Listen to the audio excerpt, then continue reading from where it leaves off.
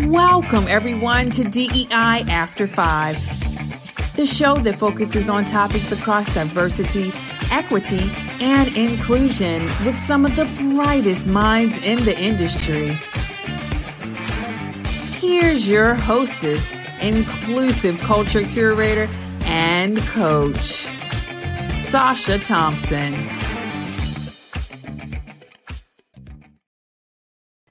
Hello, everyone, and welcome to this week's episode of DEI After 5. Okay, so let me share a little bit of background for you. When I first started the equity equation some years ago, one of my missions, one of my goals was to make sure that other women of color, Black women, were not going through the same things that I was going through when I was in a corporate space. And so I started doing a lot of coaching around supporting women of color in the workplace. Fast forward, what I realized in doing that was it doesn't really make a lot of sense to continue doing that work if the situation, the environment isn't changing as well. And so I did that pivot. But one of the aspects of that work, continuing to support women of color in the workplace, is still very near and dear to my heart. And I still do some of that work with the equity equation. But today I am talking to two guests who have been doing this work for several years, really making sure that women of color have the support, have the guidance, have what they need in order to be successful in the workplace. And so today we're speaking with Vanity Jenkins and Rachel Vicente, two women who are powerhouses in this space. So welcome, Vanity and Rachel. Brain just froze for a second. How are you doing today? Doing well. Thank you so much for having us, Sasha. Thank you. Absolutely. So, Vanity, I want to start with you and just talk a little bit about how you got into this work and a little bit about the program, and then Rachel will kind of jump over to you. Sure. So similar to you, I started my career in the nonprofit sector and really started leading DEI initiatives at in a number of nonprofit spaces.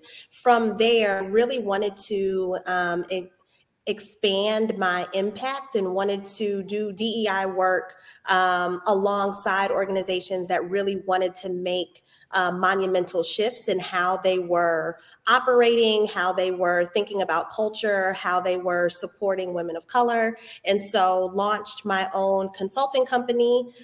From there, similar to you again, I started off as an executive coach. And so really coaching predominantly women of color. I did coach, some white folks and some men as well, but predominantly women of color, and started chit-chatting with Rachel about some trends that we were seeing with women of color in particular, and how they were experiencing the workplace in particular, how a lot of leadership development was not geared towards women of color's inherent strengths. A lot of times when, you go into a leadership development program, it essentially is teaching you how to think and act and be a cisgender white man, right? And so Rachel and I really wanted to deconstruct that and how we thought about leadership development. I love it. Rachel. Yeah, thanks.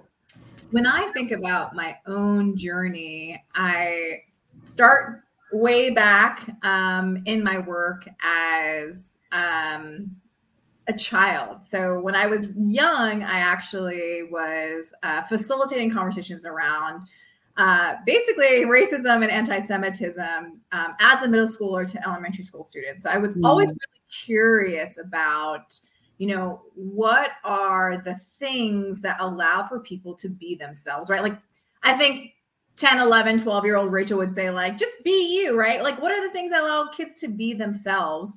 Obviously, now we would use that language as, like, what are the things that allow for people to be their authentic selves? And so from really young, I had this, like, deep curiosity around that question. How and who are the people who are allowed to be their authentic selves. And so that type of question had carried me throughout my life and then into my career, similar to you all as a nonprofit executive.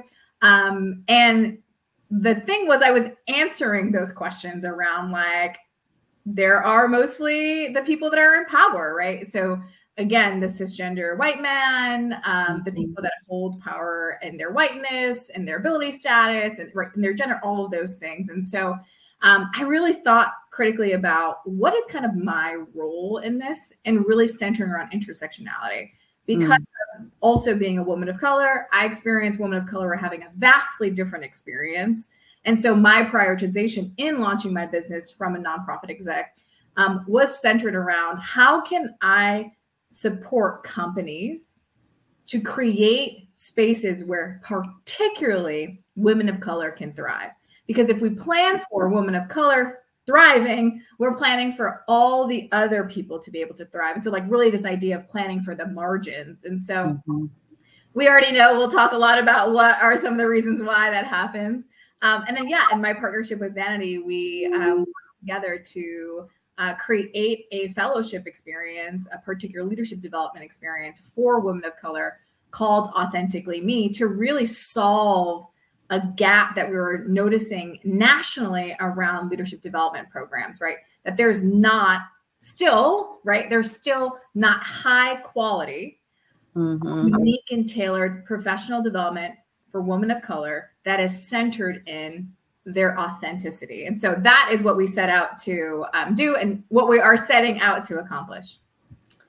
There's so much alignment with what you all are saying and have experienced and what I've seen and, experienced. And we chatted earlier around, I have a similar partnership working with, women in the similar space because we saw the same gaps. And so it's so important that I think people realize these gaps are there. Like they're not imagined.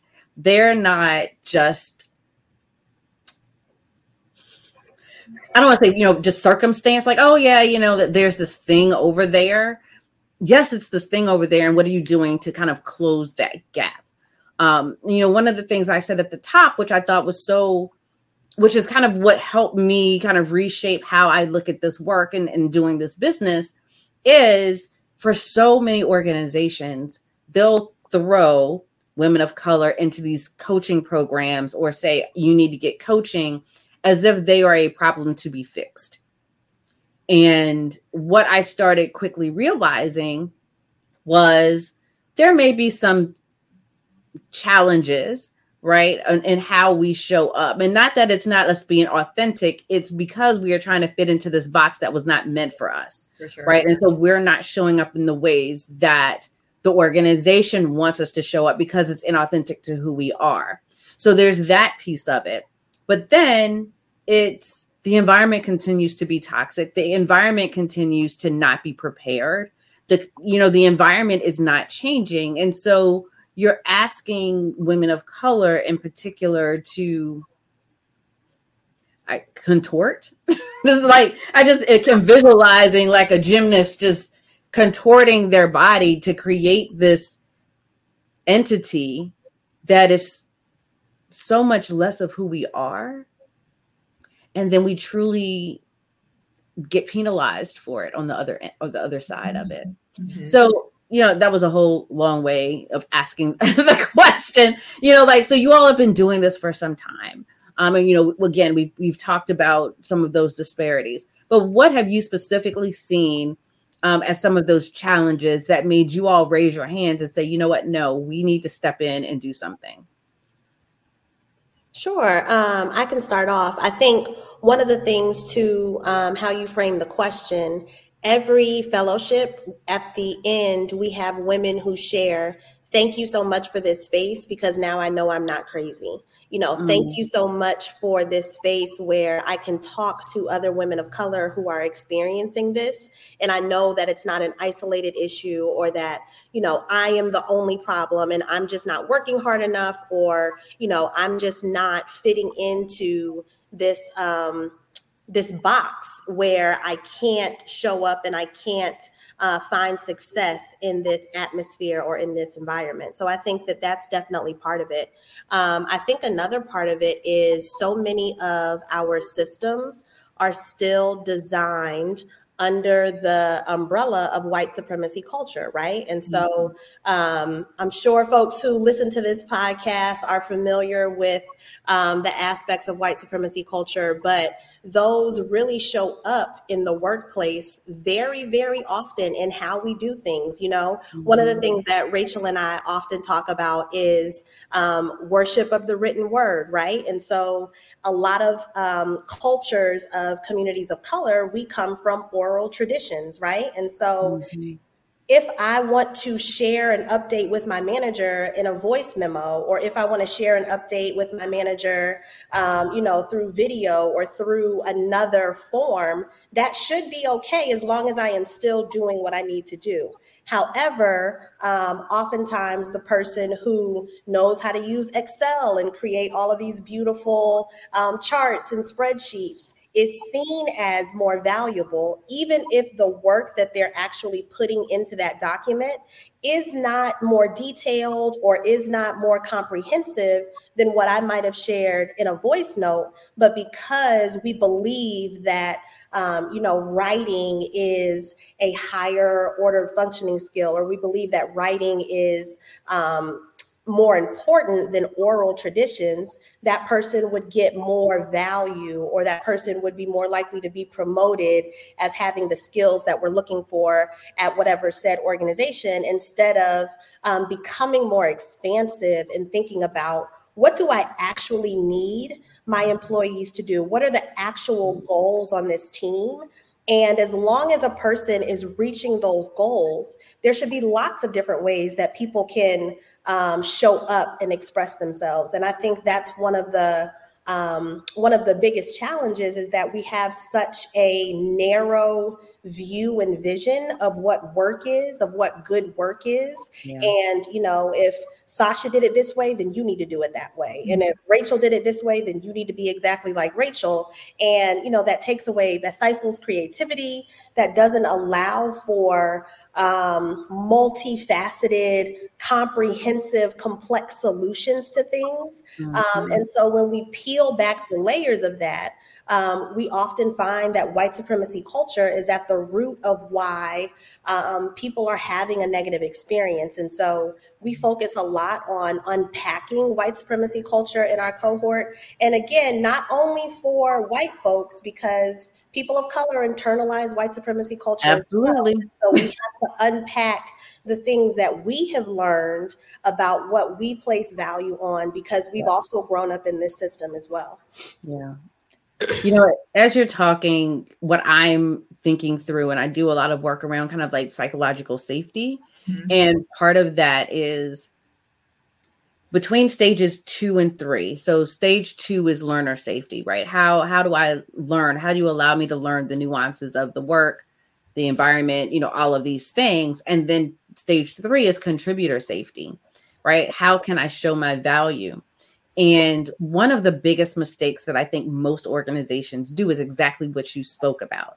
I'm going to create this environment where you can learn, you can go to classes, go to conferences, do all of these things, but then they come back to, well, we've always done it this way.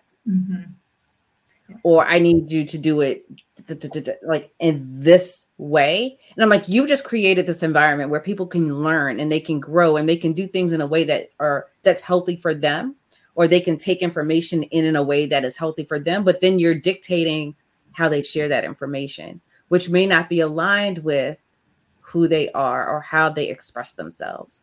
And so that's exactly what I was envisioning when you used that example, because I came from an environment where everything was a doc. Everything was a doc. Are you going to write a 1-pager for this? Are you going to write a 2-pager for this? Are you going to write a 6-pager for? And I was just like, can I just tell you what I need to tell you? Can I just say, right? Because I'm so excited about this idea. The process of me having to put that down into 6 pages, I was just like, I was about to say something bad. I was just like, no, I'm not going to give you my idea. I'm going to hold on to this, because it's gonna suck the life out of me to have to think of it in this way. So, I appreciate you using that example because it is a very tactical way that we can't show up as our authentic selves because of the environment that we're a part of. Rachel, tell me one of the things that you've really been able to push folks on, because Vanity talked about, how we also internalize white supremacy, even as women of color. And so what were some of the ahas that some of the folks that have gone through, some of your fellows have gone through in this process? Yeah. So I think one of our very first sessions is centering around what are your values and who are you at the core? And the thing that we really hit home for people is that being a values-driven leader, right? So making decisions about your values is oftentimes related to you being an authentic leader and being a fulfilled leader. And so we spend a lot of time really peeling back for people. What are the moments that they've been inauthentic? What are the moments that they have been authentic? And how has their values really showed up into the space? And what they will find, a lot of aha moments, is that they're really interrogating their current workplace and saying, wow, I am abiding by the values of my institution. So a concrete example is if an organization's value is like prestige or like quantity or things, and your value is just like, I really love teamwork or like being in community or community, right? We'll talk a lot about how those two could be in tension with each other and how they show up in tension, right? And then when we peel back prestige as a company or organizational value, it's often rooted in whiteness, which is bigger is better, right? To seem or deem more successful, you have to continue to grow. And so we're making a lot of connections around who are they and who do they want to be as a leader? How is your current environment really fostering that or not fostering that? And what are the systemic barriers that are contributing to that experience? And so that is really important as an aha moment where people are like, oh my gosh, I am so stressed out at work because I'm in misalignment of my values every single day, right? And so they are really leaving empowered, saying, the next place I work at, I have clarity about what I'm going to look for and evidence around something being values-based. And so I think that's one aha moment that they have. Similar to Vanity, like when we're, marketing our fellowship, we literally say like, if you are looking for being in community with like-minded women of color, right?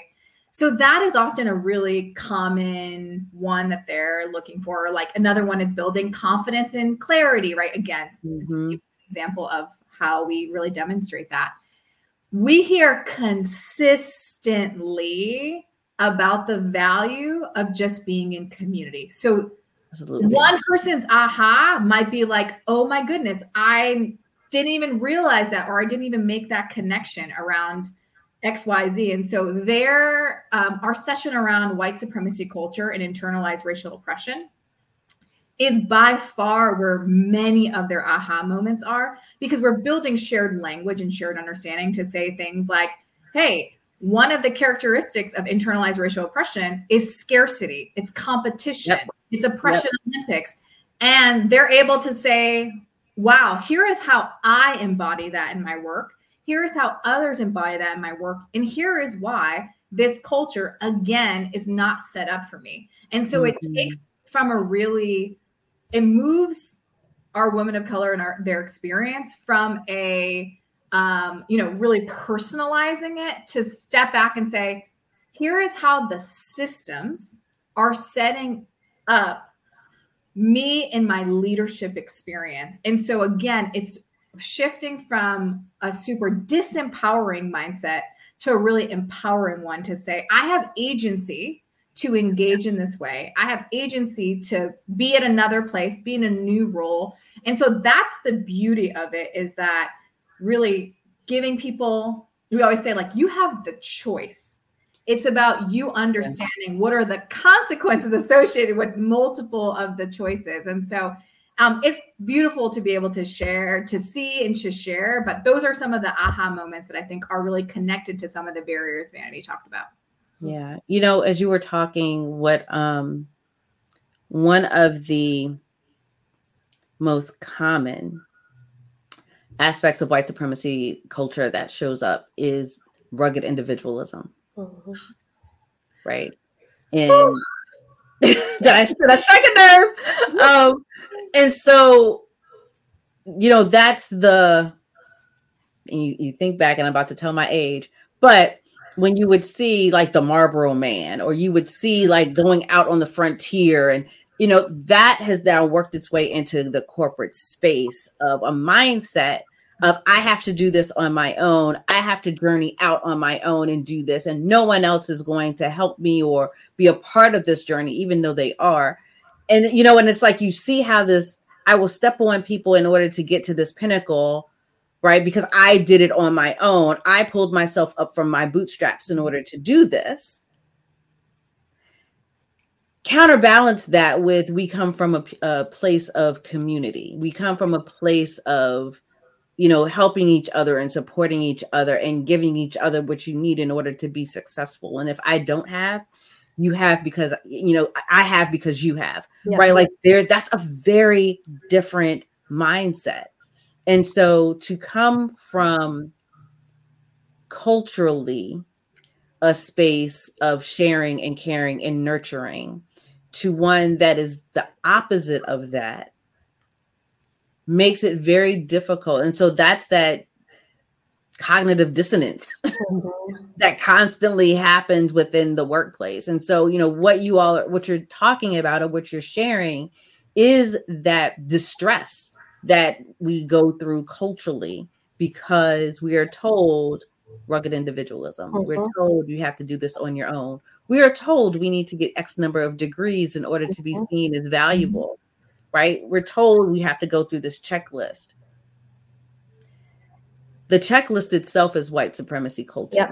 Yeah, exactly. Exactly. Right. And so it's how do you pivot out of that? And that's the work. And that is what's difficult. And so, you know, one of the things that I said at the top was it's so important to do this work because we have a lot to unpack within ourselves. But then you have organizations that are remaining the same, right? They still have their checklist. They're still doing all of the things that are causing harm, particularly for women of color. And so how do you all work with women to help them get back into those types of situations? Yeah, so I want to share a couple of things in response to that question. The first is, so we have a whole session about playing the game, right? Because at some point or another, women of color are often told that we have to play the game. And oftentimes that advice comes from other people of color, whether they are our mentors, whether they're our parents, whether they are, you know, our managers or people who we respect. And so we start to unpack where that notion of playing the game comes from. And we really get deep into what are you actually saying when someone is telling you to play the game? What are they actually coaching you around? And oftentimes it's respectability politics. It is rugged individualism. It is essentially how to show up as close to white supremacy culture as possible as you can in that body as a woman of color, right? And so we start to unpack where those messages have come from. When have you played the game, and what did you lose? We often talk about. Can we pause on that part? Not just playing the game, but what did you lose? Because it is not a win-win. Never. Yes. Okay, sorry. That just we ground a lot on our bodies because our bodies often tell us when we are doing something that is out of alignment. And so sometimes it shows up as high blood pressure. Sometimes it shows up as stress. Sometimes it shows up physiologically in your body when you are behaving in a way that is out of alignment because of advice that someone else gave you, right? And so we start to help women really sit with that and understand that, you know, we all have choices, and sometimes it doesn't feel like we have choices. Sometimes those choices are weighted. One of the other things that Rachel and I talk about is, you know, I am a single mom, and Rachel is not a caregiver. And so I didn't go full time in my business until I was 3 years in, whereas Rachel was able to go full time in her business as soon as she opened it. And that is because of different choice points that we had because of who we are individually, right? And so we don't say like, hey, you can go and be authentic tomorrow, right? We don't set people up with that notion, but we want to support them and remind them that you do have choices and you can plan accordingly because of those choices that you have. And so I think it's critically important for women of color to really understand that, you know, we're never going to tell someone, leave your job, right? That's a choice that you have to make. And we say that lots of times in our fellowship. But throughout this process, you may come to realize that you are not in alignment with your current workplace. Now, what does that mean? You know, how do you then go and find a job where you are more aligned? How do you decide what your next steps should be or what you want to do next? And we really let folks grapple with those questions, and we support them throughout the way, of course. And, you know, Rachel and I are also coaches. And so we also coach women who are in those situations sometimes. But I think one of the things that is really important for us to consider is, how are we creating spaces where authenticity is not only accepted, but where it's valued, right? And I think so many times organizations miss out on their full potential because they are stifling the creativity, the brilliance, the what could be at their organization because they are so used to having things in a straight and narrow way. You know, you have to follow A, then B, then C, instead of thinking about, well, if this is our goal, it doesn't matter how we get there as long as we reach our goal. And so we like to push organizations as well to think about, okay, you've had some women join this fellowship. How are you going to support them once they are back? They might be asking these types of questions. And I think the best example of that is we've actually done the fellowship for organizations. So organizations were able to have a set number of their women of color participate as long as there were no management lines, because we do talk a lot about power in the fellowship. Yeah. And then we were able to really set them up with going back to their organization and changing those systems and structures and processes so that it could be a more conducive atmosphere to authenticity. I love that. Sasha, can I add one additional thing? Yeah, absolutely. So one thing that I want to name that I think is super important, and Vanity touched on it, and I think it's just really want to be really clear for people that are listening. I'm a healing centered executive coach, and we talk a lot about, as Vanity shared, our body.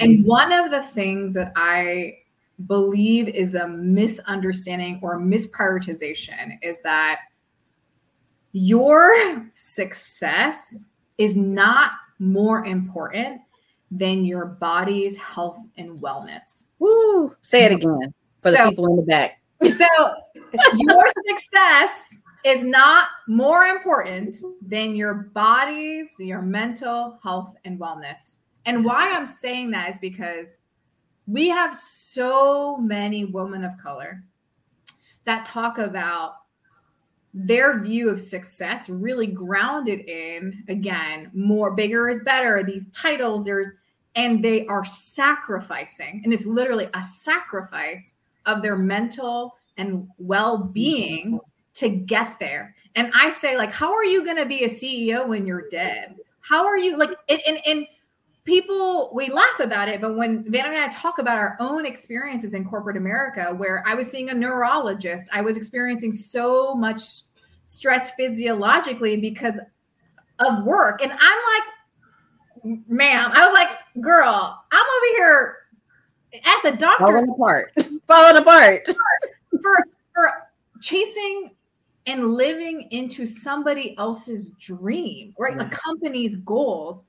And the whole women of color are just right. And I'm thinking about our intersectionalities of both women and also people of color. We are extreme caregivers, and we want to do well, and we want to be good for people. We want to show up for people, but we're often pouring from empty cups. We're often not even realizing the cups are empty. And so one of the things I think is super important, and this is for organizations, and this is what we talk about when we talk to white women, men of color, white men that are supporting women of color, is that our physical and mental well-being is critical to us being able to thrive in an environment. Yeah. And for women of color to really say, cool, I can be, the managing director of XYZ, but if the cost is that I'm burnt out, I'm super stressed all the time, I'm not a great friend, parent, et cetera, then really, what is that worth? And that's why I think when Vanny said, like, what are we losing? Yeah. We have to really think deeply about our mental well-being, our physical well-being is the most important thing for us, the most important thing. So for us, we define success as how are we well first, and then thinking about our professional life second. And so that's just one thing I just wanted to hit like home, because when we think about organizations doing the work the same way, it's because they think about company goals first, people's well-being second. Mm-hmm. And I'm so glad that you pointed that out, and why I was having a little church sermon in my head, because it's just so much of what you're saying is a huge part of why I do the work that I do in the way that I do it, right? Mm-hmm. Saying in corporate space, I was rushed to the ER 3 times because of gastrointestinal issues and ulcers and hair falling out. Like, all of these things were happening. And I was just like, okay, something's got to give, and it's not going to be me. Mm-hmm. Like, this is non-negotiable. Amen. So I have to shift and change how I operate in this space. And one of the things, one of the reasons why, and we're going to get to it in a few minutes, I asked the question to every single one of my guests of, how do you fill your cup? What are the things that you do to take care of yourself?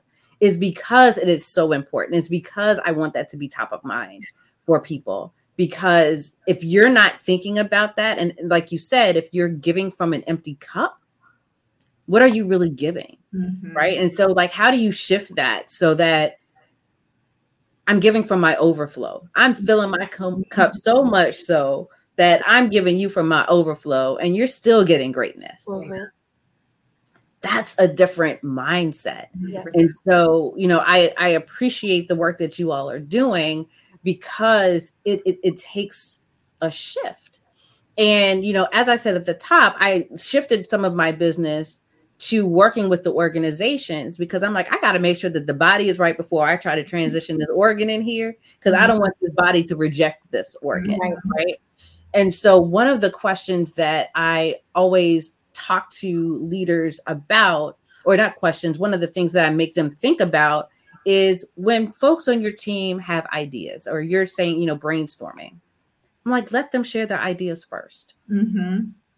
Because you're probably going to get ideas you didn't even think about. You're going to see how people operate in their own authentic way. If you've created a space and environment where it's safe to do this, right? And you get to see, okay, let me tap into the beauty of this idea, or let me encourage this person in this other way. You show up as a leader very differently. Mm-hmm. And so when I do that work, it's so that when you all have done some work, you're now dealing with a leader that knows how to deal with a woman of color who's come back from one of these sessions feeling more authentic and aligned with who they are. And they're not going to be threatened for sure by that. Because that's the part that I know I went through when company paid for me to go through a leadership experience. And I came back like, listen, I know I'm the shit. I know that I'm great. Right. And however, that was a threat to the leader. Yep. Right. which then caused a worse situation. Mm-hmm. So I love the work that you all are doing. And I love that you all are having that pushback with those organizations and saying, what are you doing to now support this? Because that is so important. Yeah. Okay. So I'm going to do my question then, right? My pivot. Like, what are the things that you all do to fill your cups? All right, Vanny, we'll start with you. Okay. Well, I am blessed to have really, really amazing friends who check on me and make sure that I am filling my cup, because I am that woman that you were talking about, Sasha, who will give and give and give and give and give until I don't have anything left.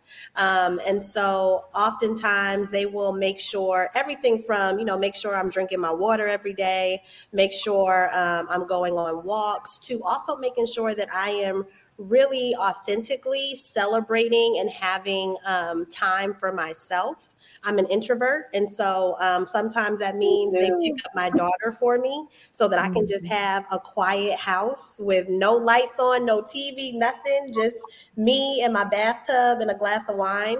So they'll pick my daughter up and take her out. She loves being around adults anyway as an only child. So she, always gets to do something fun. And, I have to have folks that I trust take her. So that is something that I definitely do. I love to read romance novels when I am not reading things for work. So I do that. And then I try to be active. Rachel and I talked about the body, and it is really important to make sure that you are moving your body in whatever way feels comfortable to you. For me, sometimes that looks like taking a ballet class. I used to do ballet as a child. Oh, wonderful. So yeah, sometimes I'll go and do an adult ballet class. I do try to be in nature. And so sometimes that means, walking outside or taking a hike outside, things like that. But it really, really is critically important to take care of yourself. And I know people say that all the time, but I was one of those people who ignored it for a while. And as we've all shared, I saw the physiological impacts of that. And so really want to just put another cherry, another, exclamation point. Please, please, please, women of color especially, please find time every day to do something for yourself, even if it's 5 minutes of meditation, affirmations. Do something for yourself every day. Rachel. It was so great to hear. Obviously, I get to work so closely with Vanity, but to hear what the ways that fill her cup are also just continuing to be inspiring to me. Yeah, when I think about filling my cup, I am a big, movement is medicine. And so I live in Miami, and I get to be in sunny weather very, very often, most of the time. Very blessed for that. And so some of that can just be like, I know based on what my body is telling me, just having a lot of body recognition, whether or not it's going to be a run at the lake, or the intercoastal, or just a walk, right? Or I'm going to do some yoga, or I'm going to, meet up with my trainer. And so for me, it's literally thinking about how am I moving some of this energy out of my body to the universe, to the atmosphere. So I literally visualize some of that. And I'm a huge decompressor. So I'm the youngest of 5. I was in a very busy environment growing up, and I live by myself, and I do a lot of executive coaching and leadership development, right? And so I have to think about, how am I taking people's, energy, how they're feeling? And so I have a pretty strict self-soothing regimen. And so every day, basically between about 3 and 6, I am either taking a nap, reading, resting, literally just laying down. And I don't answer any phone calls. So it's a way for me to give myself actually an intellectual break. I started this process in 2020. So, after experiencing a lot of my own health challenges, and my therapist was like, yo, you need, everyone's reaching out to you. You need to create some healthy boundaries for yourself. And so that just quiet decompression time is so critical. And so I think it's really, for me, thinking about filling my cup as a practice, right? Some days I'm really not great at it, and just giving myself grace and saying like, all right, today we're going to do better. And just figuring out what works for you. Some people are like a long shower at the end of the day, right? It's really personal. And so that is what I do to fill my cup and just be in, community with people as well. I love it. I love it. A little jealous of the weather. Sorry. No, I'm just kidding. We receive, I think it's like 75% sunny days every day. I mean, I lived in Chicago and in Boston. And so total opposite. And my feelings about life was also very different. Yeah, I love it. All right. So Rachel, I'll start with you. If people want to get in contact with you, what is the best way for them to do that? Yeah, so you can go to my website. It's rachelvicente.com. You can also follow me on Instagram, RachelVicente _. You can find me Rachel Vicente on other social media platforms as well. And so that is how you can get in contact with me, and would love to connect with anyone that's interested. Wonderful. Vanity, how would folks get in contact with you? Sure. So you can go to my website, which is shiftedconsulting.com. You can also follow me on social media at Shifted Consulting. That's on Instagram, LinkedIn, and Facebook. I am not on Twitter or X, whatever it's called now. I can't keep up. But anywhere else, you can find me at Shifted Consulting. Wonderful. Ladies, thank you both so much for spending this time with us. I think that there are so many pieces of information that you shared that women of color will walk away kind of thinking about and questioning themselves on how they're showing up and the support that they need. But then also organizations and leaders that are listening that have women of color on their teams, and something for them to be at least cognizant of as they are working toward being more inclusive leaders, and being mindful of kind of the challenges that are taking place. So thank you both for being here with us today. And thank you all for watching this week's episode of DEI After 5. As always, you can tune in on YouTube or any podcast platform where you can find us every Tuesday at 5:15 p.m. Eastern. Be sure to like, share, and subscribe. And until next time, have a good one.